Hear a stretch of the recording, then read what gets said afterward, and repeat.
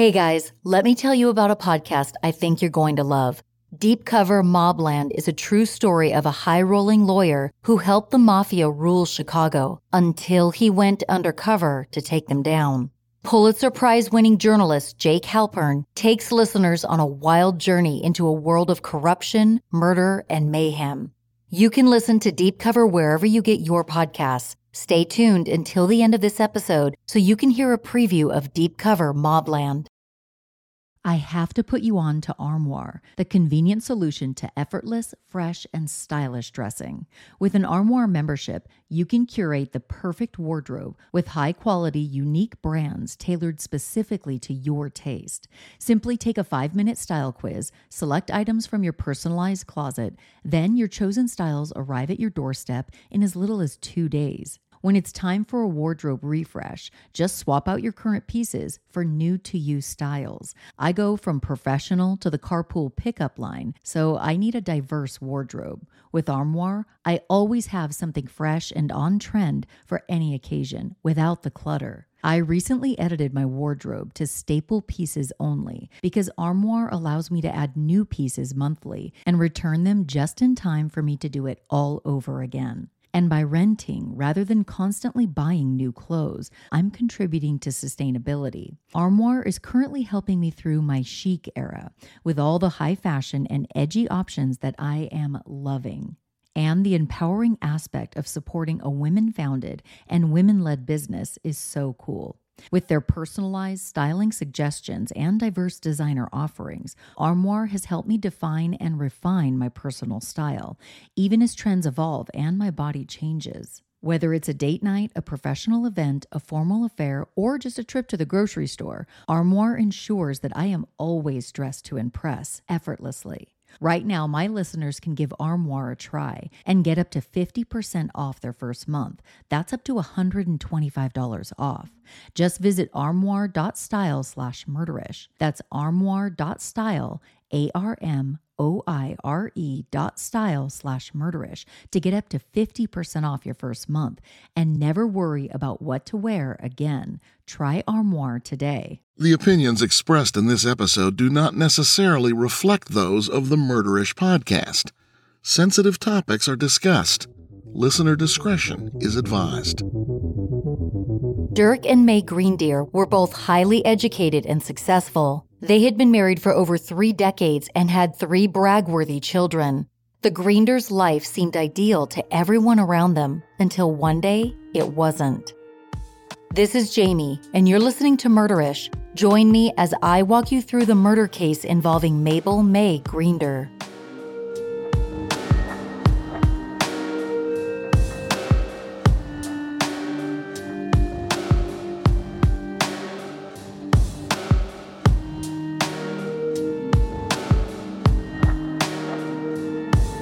Dirk and May Greineder lived in Wellesley, Massachusetts, a green, leafy town located a 20-minute drive outside of Boston.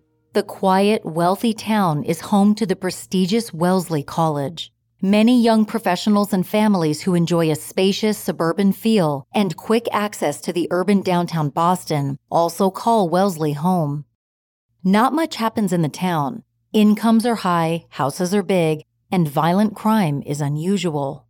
These characteristics made Wellesley an ideal place for May and Dirk to establish their home and raise their 3 children and German shepherds.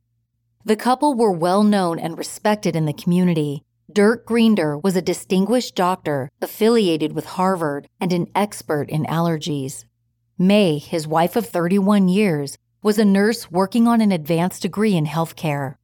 Their 3 children, 2 girls and a boy, were all Ivy League graduates, 2 of them following in their father's footsteps as physicians. The Greineders' friends thought of them as a close, almost inseparable couple devoted to their children. The Greineder family lived close to Morse Pond, a 100-acre wooded local park with a pond, and surrounded by walking trails that are frequently used by members of the surrounding community. May and Dirk walked their German shepherds around the pond almost every day. Halloween Day 1999 was a cool fall day in Wellesley, Massachusetts. The leaves had just started to turn vibrant shades of orange and yellow, and the temperature hovered in the high 50s. It was a perfect day for William Keir, a Wellesley local, to walk his small dog around the pond. While walking, Keir was suddenly approached by a man who was running toward him from the woods. It was Dirk Greineder, and he appeared distressed. Dirk asked Keir if he could make a phone call for him, but Keir did not have his phone with him. He asked Dirk what happened, and Dirk explained that his wife was attacked further back on the path, and he needed to call the police right away. Hearing that Keir did not have his phone on him, Dirk said that he had a cell phone back in his van, and he would make the call himself. Dirk then walked off toward the access road in the direction of his van. On the way back to his vehicle, Dirk passed another walker, Rick Magnan. Dirk yelled to Magnan and asked if he had a cell phone, but he said he didn't. So Dirk continued on and walked toward the start of the access road, where he called Wellesley police from his van. Police officer Paul Fitzpatrick was the first to arrive at the scene. He opened the gate that separated the access road from the road leading to the walking trails and proceeded in his police car until he encountered Dirk. Upon seeing the police car, Dirk ran toward the officer, yelling that his wife had been attacked. Officer Fitzpatrick slammed on his brakes and told Dirk to climb in. Dirk leaped into the police cruiser and directed Officer Fitzpatrick to a small circle in the road. Fitzpatrick parked his cruiser, and the two continued on foot down the long dirt path until they spotted a long blood-stained drag mark that pointed straight to May's lifeless body. May Greineder lay in a pool of blood and dirt. Her head had been battered with a blunt instrument, her chest had been stabbed, and her throat slashed. She was nearly decapitated. Her blouse had been pulled up, and her pants had been pulled down. It was clear to investigators that May had been struck several times. She was pronounced dead at the scene. The autopsy revealed that May had sustained 2 non-fatal wounds, one a laceration on the back of her head that tore the skin and pushed it. The wound was likely caused by a hefty metal object, such as a hammer. The other non-fatal wound was a contusion on the left side of her face that fractured the base of her skull, likely caused by a padded, blunt object such as a hand, a knee, or foot. But according to the medical examiner, neither of these wounds would have rendered her unconscious. The cause of her death was a large, horizontal stab wound into the left side of her neck. The wound, which was 5.5 inches long and 2.5 inches wide, was likely caused by 2 thrusts of a knife. Every muscle on the left side of May's neck was damaged. A second and potentially fatal stab wound was inflicted horizontally into the left side of her chest, penetrating the pulmonary artery and left lung. However, so little blood was found in the left chest cavity that the medical examiner concluded that the wound must have been inflicted either after or around the time of May's death. Paramedics, detectives, and additional police officers were quick to arrive at the scene. As they arrived, Officer Fitzpatrick escorted Dirk away back to the circle in the road so police could process the crime scene. This is when Dirk gave his first detailed account of what went horribly wrong on his walk that morning. Dirk told Officer Fitzpatrick that he and his wife, May, went for a walk with their dog, Zephyr. During their walk, May tripped on something, injuring her back.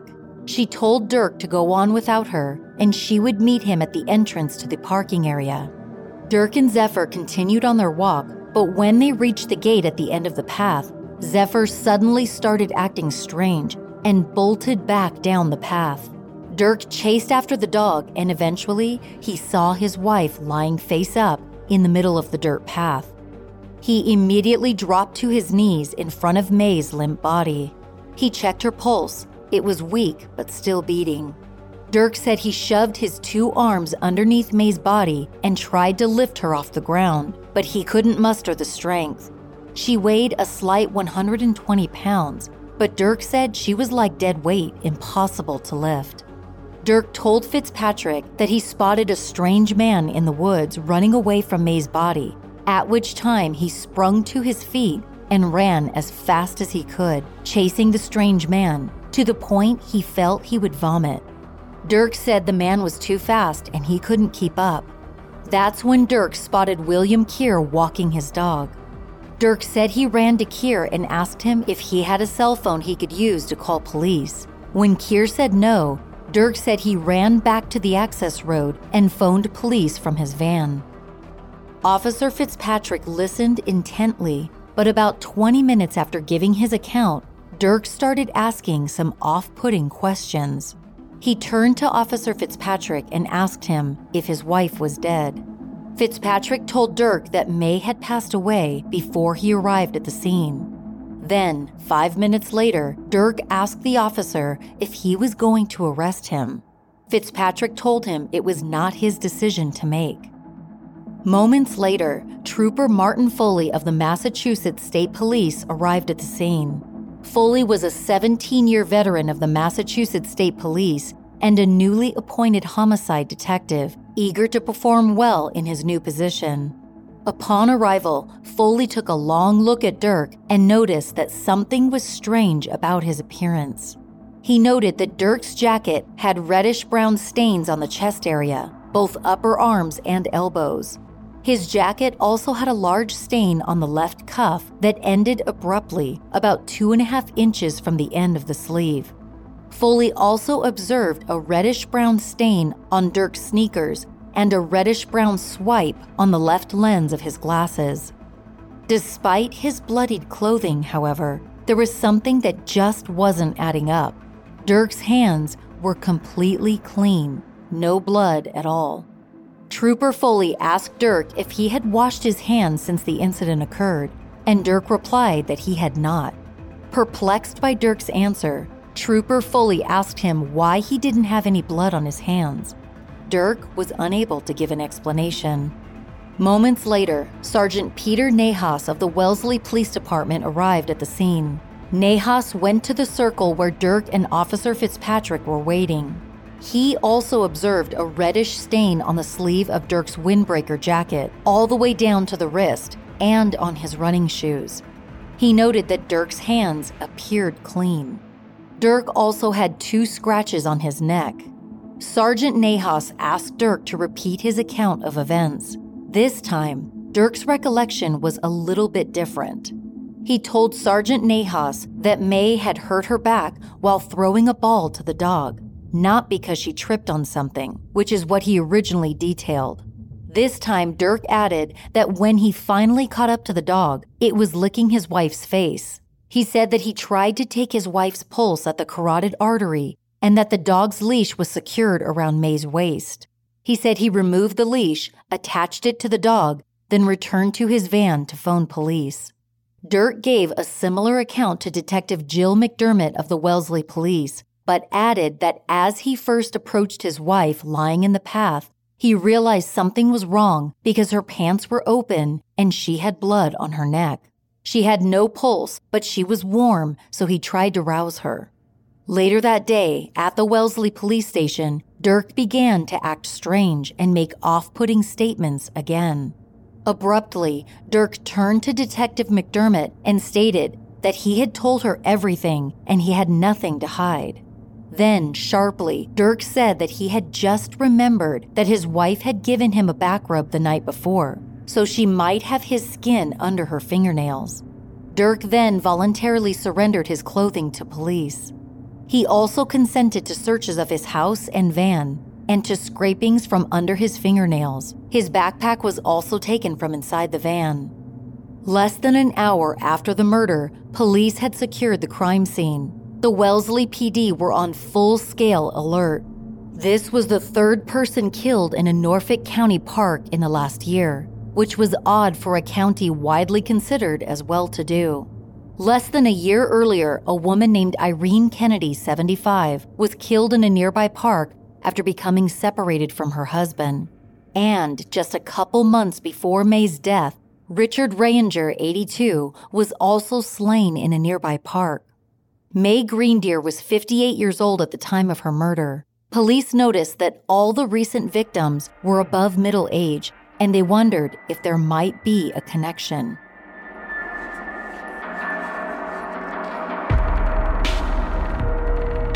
Let me tell you why Forbes is calling Proven Skincare the Tesla of skincare, where beauty meets technology. Forbes referred to the award-winning skincare brand like this because Proven Skincare creates custom skincare based on over 47 factors about your unique skin aspects, your genetic background, lifestyle, and environment.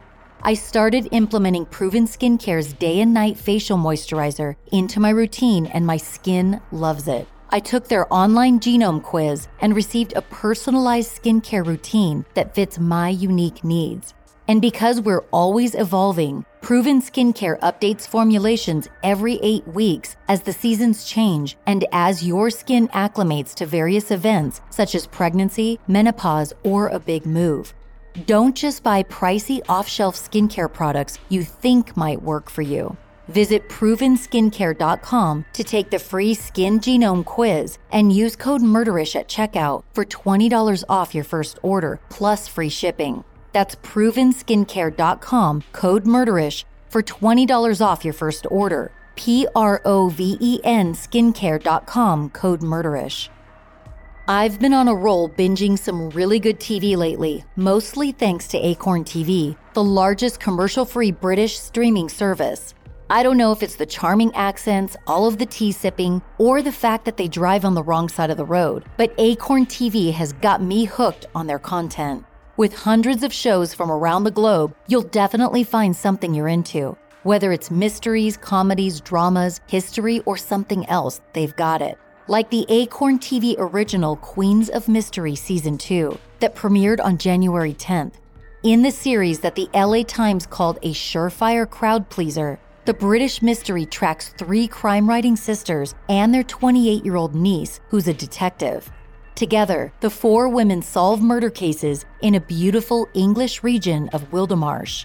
But one unsolved mystery hits very close to home. The disappearance of one of their mothers over 25 years ago is one case that the 4 women have not been able to crack. With Acorn TV, I always get my British fix, and you can too. Try Acorn TV free for 30 days by going to acorn.tv and using my promo code MURDERISH. But you have to enter the code in all lowercase letters. That's acorn.tv, promo code MURDERISH, to get your first 30 days for free. Acorn.tv, code MURDERISH. Are you tired of battling through the dreaded pre-period week or struggling with menopause symptoms? It's time to reclaim control with Estro Control. When I'm not feeling like myself, I'm not able to show up as my best self for my family, my friends, or my podcast team. Luckily, I found Estro Control. The formula is designed to make that time of the month a breeze so you can finally feel like yourself again. And for those battling through menopause or perimenopause, Hormone Harmony is here to help. With their science-backed adaptogenic blend, you can conquer hot flashes, low moods, poor sleep, and more. Happy Mammoth, the company behind Hormone Harmony, is dedicated to making women's lives easier, and that means using only science-backed ingredients that have been proven to work for women. They make no compromise when it comes to quality, and it shows. Join the thousands of women who swear by Happy Mammoth's products. It says something that a bottle of Hormone Harmony is sold every 24 seconds. Plus, the adaptogenic blend helps your body adapt to hormonal changes naturally. Whether you're dealing with PMS woes or menopause struggles, Happy Mammoth has you covered. And the biggest benefit? Feeling like myself again. That's what women mention over and over in their reviews. For a limited time, you can get 15% off your entire first order at happymammoth.com. Just use the code MURDERISH at checkout. That's happymammoth.com and use the code MURDERISH for 15% off today. Police began to ask Dirk more pressing questions, but the more he spoke to police, the more Dirk's story became muddy as he gave a different narrative of events to various people involved in the case. He told a paramedic at the scene that his wife twisted her back throwing a ball to their dog, but Dirk told Officer Fitzpatrick that May had tripped on something that caused her to injure her back. Dirk told Trooper Foley that he only saw a wound on May's forehead and made no mention of the wound on her neck. Dirk also told Trooper Foley that he and his wife had not been sexually active for a few years because May had neck problems, but Dirk told his niece Belinda Markle, that he and his wife had intercourse the morning she died. Dirk's account of the moments leading up to May's murder got eerily and conveniently more detailed as time went on. He told Elise Stark, his wife's sister, that the morning of May's murder that he and his wife had simultaneous nosebleeds as they were getting ready to go to the pond. Dirk said they both used a towel from their car to stop their nosebleeds. Dirk explained that it was possible that his DNA could have been transferred from the towel to May's gloves because of their simultaneous nosebleeds. Dirk also expressed concern to Belinda Markle, his niece, that police had photographed him and that he had red marks on his neck from shaving. Following the murder, detectives combed through the wooded path and the surrounding area. Amid the dead leaves, they found a mix of odd items. Just a few feet away from where May lay dead, detectives found Ziploc bags, a loaf pan, lighter fluid, and some latex gloves in a plastic bag. Further down the path in a storm drain in the road, right where William Keir saw Dirk walking, police found a brown right-hand glove, a 2-pound Estwing drilling hammer, and a folding knife. These items contained reddish-brown stains and tested positive for the presence of blood. The day after the murder, November 1st, police found a matching brown left-hand glove in a storm drain outside the gate of the entrance to the pond's access road, right by the location where Dirk had parked his van. It too tested positive for the presence of blood. As it turned out, the gloves found at the scene weren't just any old pair of gloves. They were a relatively rare brand and had a unique raised dot plastic grip texture on the palm, thumb, and fingers. F. Deal & Son, a hardware store in Wellesley, was the only store in eastern Massachusetts that sold those gloves. The store had sold only 40 pairs between January and October of that year. This meant that the owner of the gloves was probably a local. But why would Dirk, or anyone else for that matter, want May Greineder dead? Dirk Greineder met Mabel Chegwin in 1964.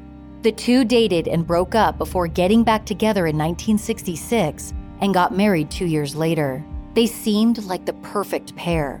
He was a doctor of pharmacology and had a master's degree in medical surgical nursing. Their 3 children, Kirsten, Colin, and Britt, were very bright and followed in their parents' footsteps of success. As Dirk and May approached retirement, they appeared to be living a life of serenity. That is, until 1998, when their relationship started to get a little strained. That year, their last child, Kirsten, moved out of the house. Kirsten expressed some worry about her parents when she moved out because their entire lives seemed to center around their 3 kids. She was concerned that her absence would shake up her parents' lives quite a bit, and she wasn't sure how they'd react. But after Kirsten left, it seemed like the Greineders' marriage adapted well to the empty nest. The couple went out often and spent a lot of time together. After Kirsten left, May made some significant life changes. She started caring more about her appearance. She began dressing more stylishly, exercised more frequently, and entertained the idea of plastic surgery. May also went back to school to get her nurse practitioner's degree. But May was not the only one making changes. Dirk had made some major life changes too, only his changes were less obvious and cautiously hidden from his friends and family. On November 1st and November 12th of 1999, police executed search warrants at the Greineders' residence. Police tore through the family's modest suburban home and found items that began to paint a picture of May's untimely death. To the rear of the Greineders' home, placed inside of a doghouse, police found a pair of gloves identical to the single F. Deal & Son glove found at the crime scene. Further analysis indicated that fibers from the glove found in the storm drain near Dirk's van were consistent with the gloves found in the doghouse and from scrapings under Dirk's fingernails. Police determined that the local hardware store, F. Deal & Son, also sells Estwing 2-pound drilling hammers, an unpopular model. At the Greineders' home, police discovered an F. Deal & Son sales receipt for nails purchased at 8:55 a.m. on September 3, 1999, 4 weeks before May's death. Deal's records also indicated that an Estwing 2-pound drilling hammer was purchased 3 minutes later at the same cash register. Bloody patterns on the knife, the hammer, and the plastic bag that contained 2 other plastic bags found at the scene were consistent with the raised dot pattern on the gloves. A unique swipe stain transfer pattern consistent with the raised dot pattern on the palm side of the gloves was detected on the hammer, the outer plastic bag, Dirk's jacket, and Dirk's glasses. And 2 of the 3 plastic bags found at the scene and the bags in one box of the plastic bags seized from the defendant's home were determined to be manufactured from the same sheet of plastic. All signs seemed to point to Dirk Greineder as the perpetrator, but why would he kill his wife of over 30 years? The couple appeared strong and devoted. It did not make much sense. During the search of the Greineder's home, police found items that Dirk hoped no one close to him would ever see. Police seized several computers, credit card statements, a 12-pack of condoms, and a box from the garage that contained a bottle of Viagra pills that Dirk had prescribed for himself. These items began to reveal the secret life that Dirk, the accomplished and respected suburban doctor and family man, was living. The seized computer hard drives and the credit card statements revealed that Dirk had frequently downloaded online pornography, rang up substantial phone sex bills, and regularly arranged meetings with sex workers in hotels and at his home office.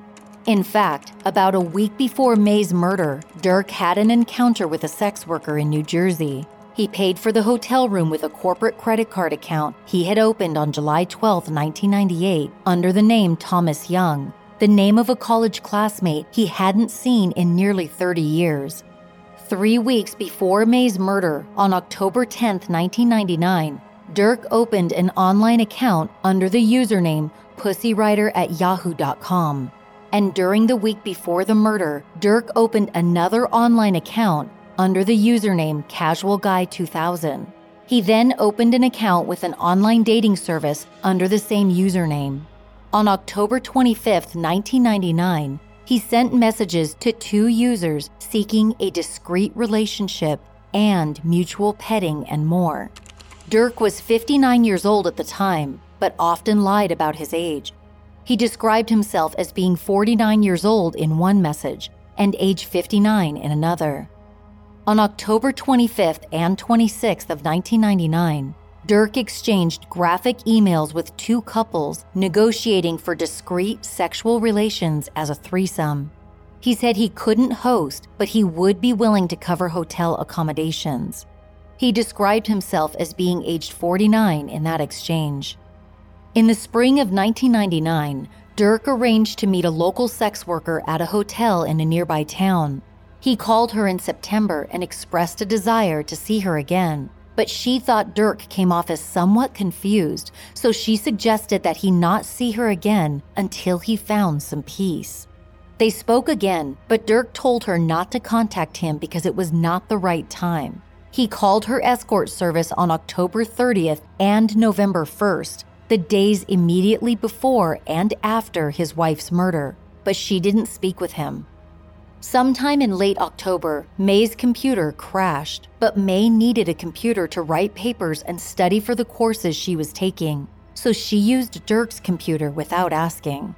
Dirk tried to fix May's computer on October 29th, just 2 days before her murder. During this time, a tradesman who was renovating a bathroom in their home overheard a conversation between Dirk and May, during which Dirk asked his wife if she had been using his computer.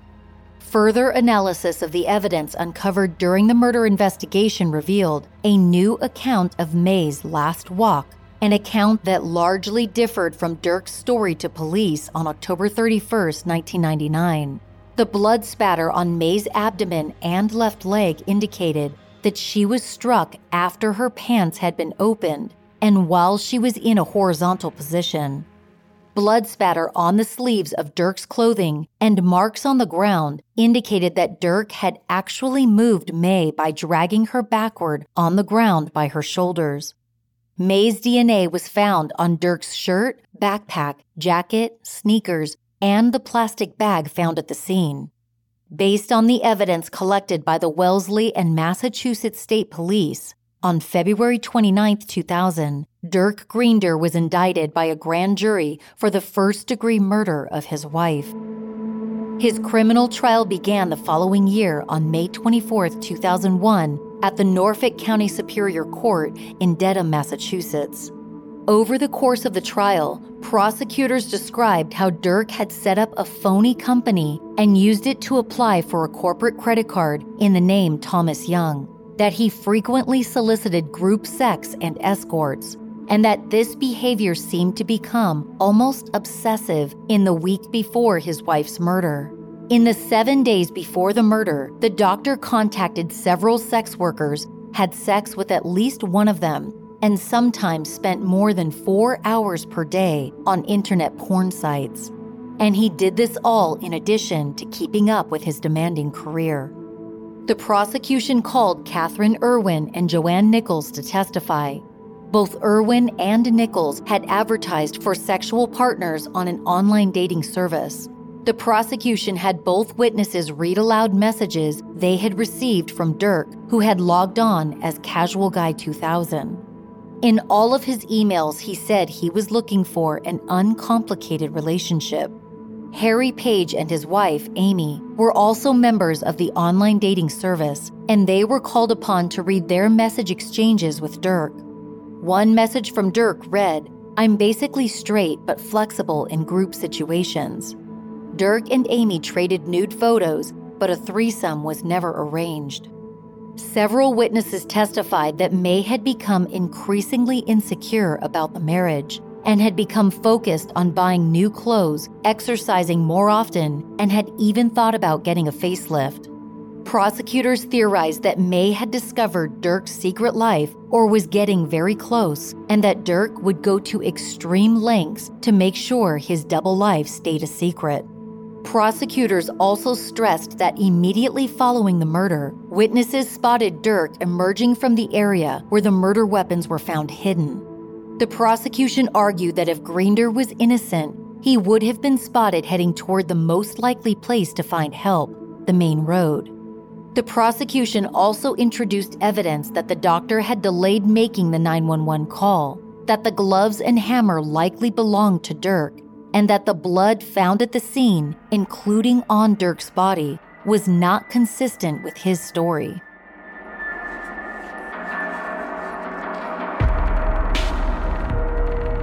Gaps in our diets should not be ignored. Over 97% of women aged 19 to 50 aren't getting sufficient vitamin D, and recommended daily intake of key omega-3s are also severely lacking in this age group. Ritual's Essential for Women 18 Plus multivitamin was made based on extensive research to assist with nutrient gaps for women. This multivitamin is packed with nutrients that help support brain, bone, and blood health. This antioxidant-supporting multivitamin went through a gold standard university-led clinical trial to prove its impact. The results showed that Ritual's Essential for Women 18 Plus multivitamin raised vitamin D levels by 43% and omega-3 DHA levels by 41% in 12 weeks. And rest assured, this powerful multivitamin contains traceable and vegan-friendly ingredients.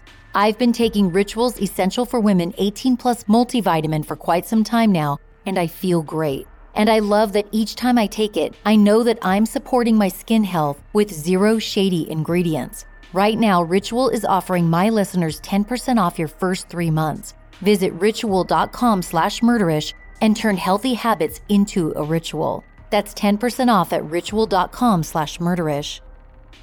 I would bet that right now, you have more than a few subscriptions you're paying for that you don't need. And if you're like me, you probably just forgot about them. Meanwhile, some corporation is getting your hard-earned money every month. The Truebill app can help you find unwanted subscriptions and help you cancel them too. On average, people save up to $720 per year with Truebill. I could add 7 more pairs of cute tennis shoes to my collection with that kind of money.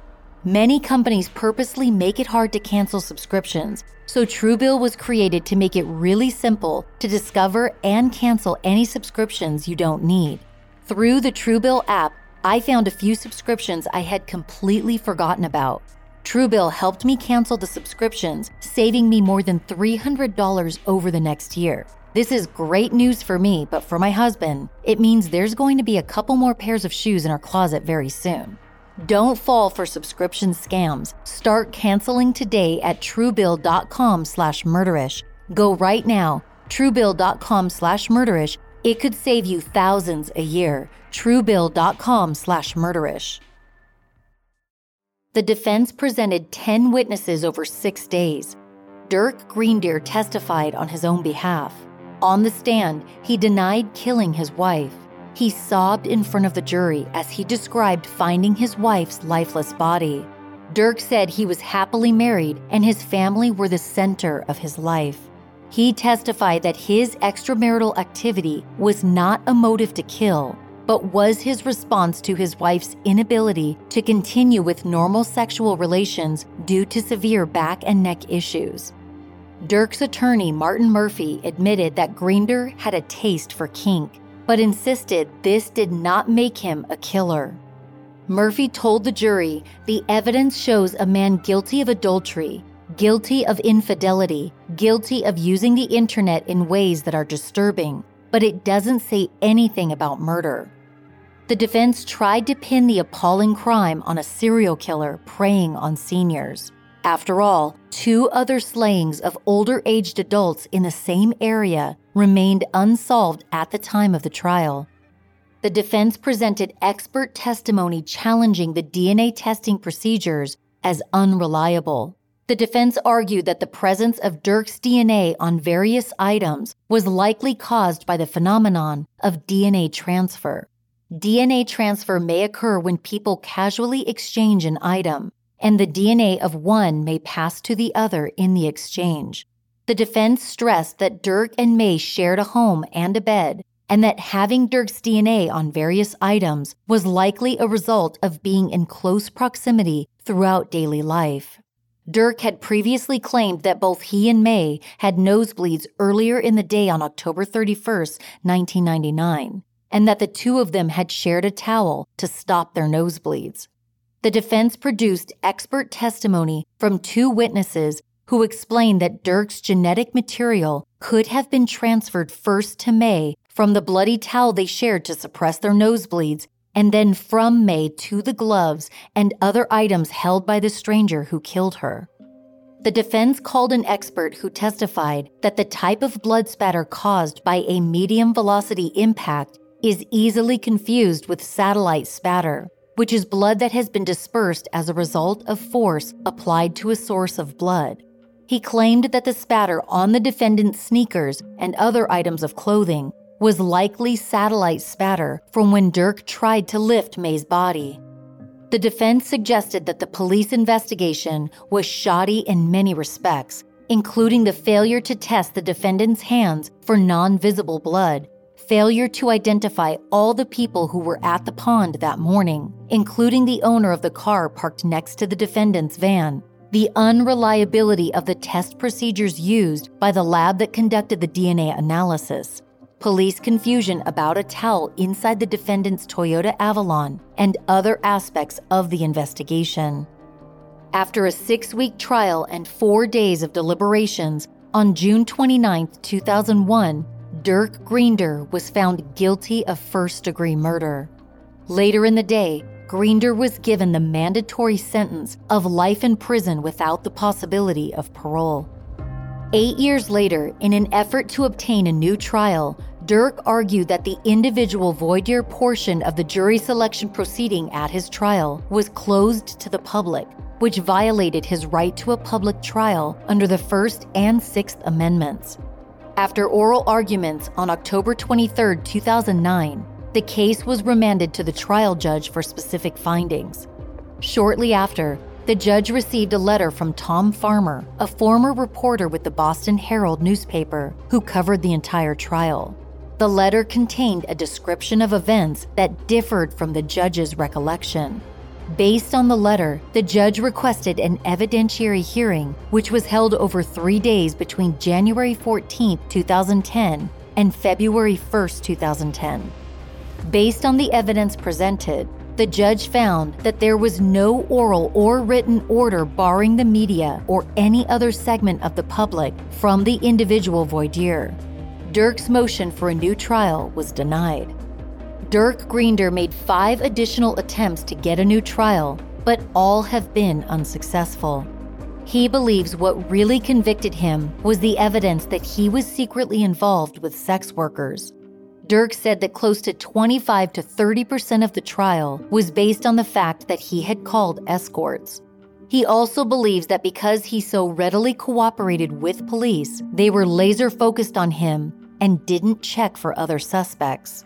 Despite Dirk's claim, the jury viewed the evidence of Dirk's extramarital sexual activity as being highly relevant, as it was a motive to kill. Dirk gave contradictory statements to Trooper Foley and Belinda Markle about the recent sexual relations with his wife.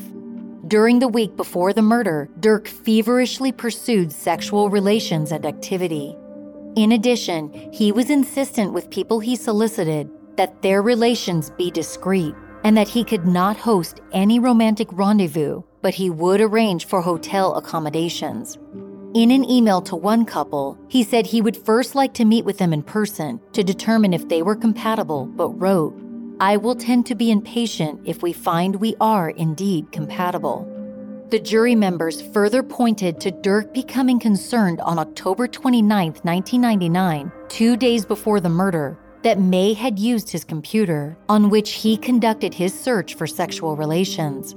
In September, Dirk told a sex worker with whom he sought to revive a relationship not to call him because it was not the right time. Dirk then called her the day before and the day after his wife's murder.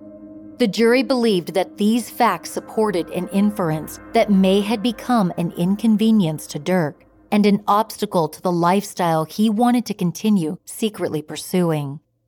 On June 29, 2012, the U.S. Supreme Court, citing an updated guidance on DNA testimony, ordered the state's highest court to reconsider Dirk Greineder's case because he did not have an opportunity to question the reliability of DNA evidence presented.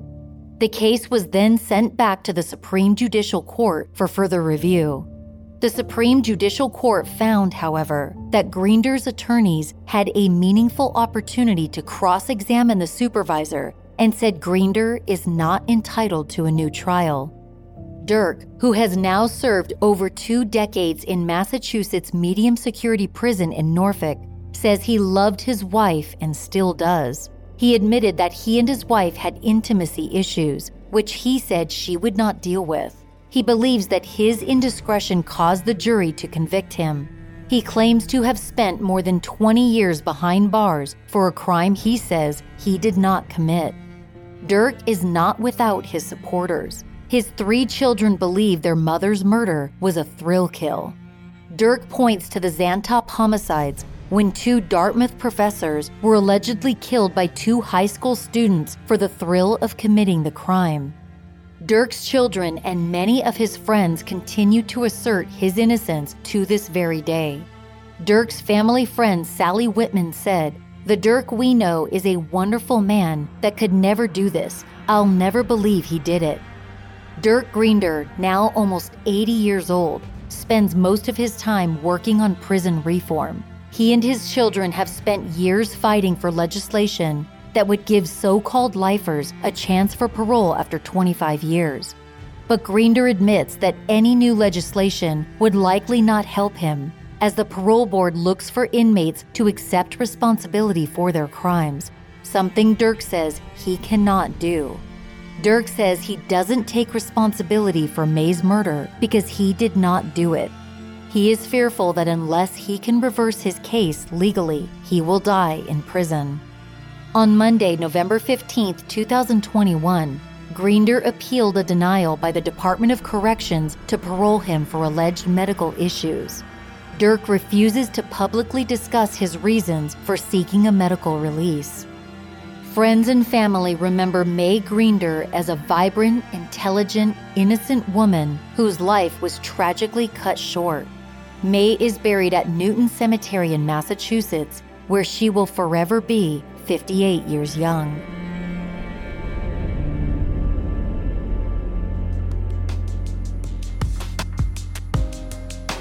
Thank you for joining me on this episode of Murderish.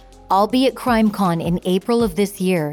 The event is being held in Las Vegas over a 3-day period. I would love to see some of you there. If you'd like to attend CrimeCon, go to crimecon.com and use code Murderish for 10% off a standard badge. That's crimecon.com, promo code Murderish. I hope to see you guys there. If you enjoy this podcast, do me the biggest favor and rate and review Murderish in your favorite podcast app. Positive ratings and reviews help new listeners find the show, and I also love hearing from you guys. Also, follow me on Instagram at Murderish Podcast. It's my favorite place to engage with you. You can also find me on Twitter and Facebook. Check out murderish.com if you want to buy Murderish t-shirts, face masks, coffee mugs, and more. If you want more Murderish content, go to murderish.com and click the link to go behind the scenes and become a Patreon subscriber. Patrons get immediate access to ad-free bonus content as well as other perks. Thank you to Jennifer W. for becoming a Murderish Patreon subscriber. I appreciate you so much. Murderish sound design and audio editing is by Justin Hellstrom. Some of the music was composed by Nico of We Talk of Dreams. This episode was researched and written by Catherine Devine. Visit murderish.com if you'd like to see a list of sources used for this episode. Stick around after the closing music and ads to hear a preview of Deep Cover Mobland. As always, Ishers, thank you for joining me on another episode of Murderish. And remember, listening to this podcast does not make you a murderer. It just means you're murder-ish.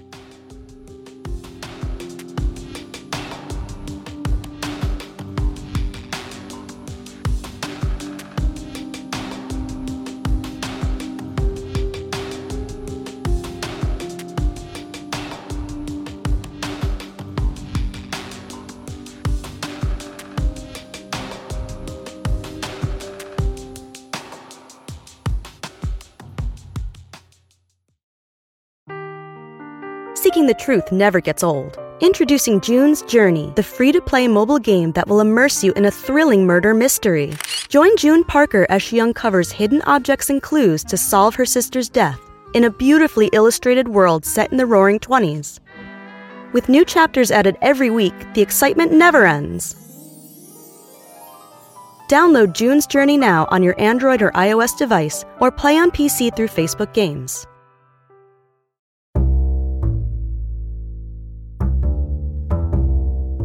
As far as I'm concerned, I'm a dead man right now. This is Bob Cooley. Or, I should say, this was Bob Cooley. When I say I'm dead, maybe not even physically dead, but I'm dead in terms of Robert Cooley no longer exists. It all started back in the 1970s when Bob was a lawyer in Chicago. A powerful mobster asked Bob to fix a case, a murder case, so a hitman could get off scot-free. If you say you can do it and you can't, that could be a problem. I know what that means. It means you get an extra hole in your head. It turns out Bob was really good at fixing cases, and he did it for years until one day he decided to switch sides, go over to the FBI, and betray the mob. The moment I put the wire on the first time, my life was over. I could never practice law anymore. I could never stay in the city anymore.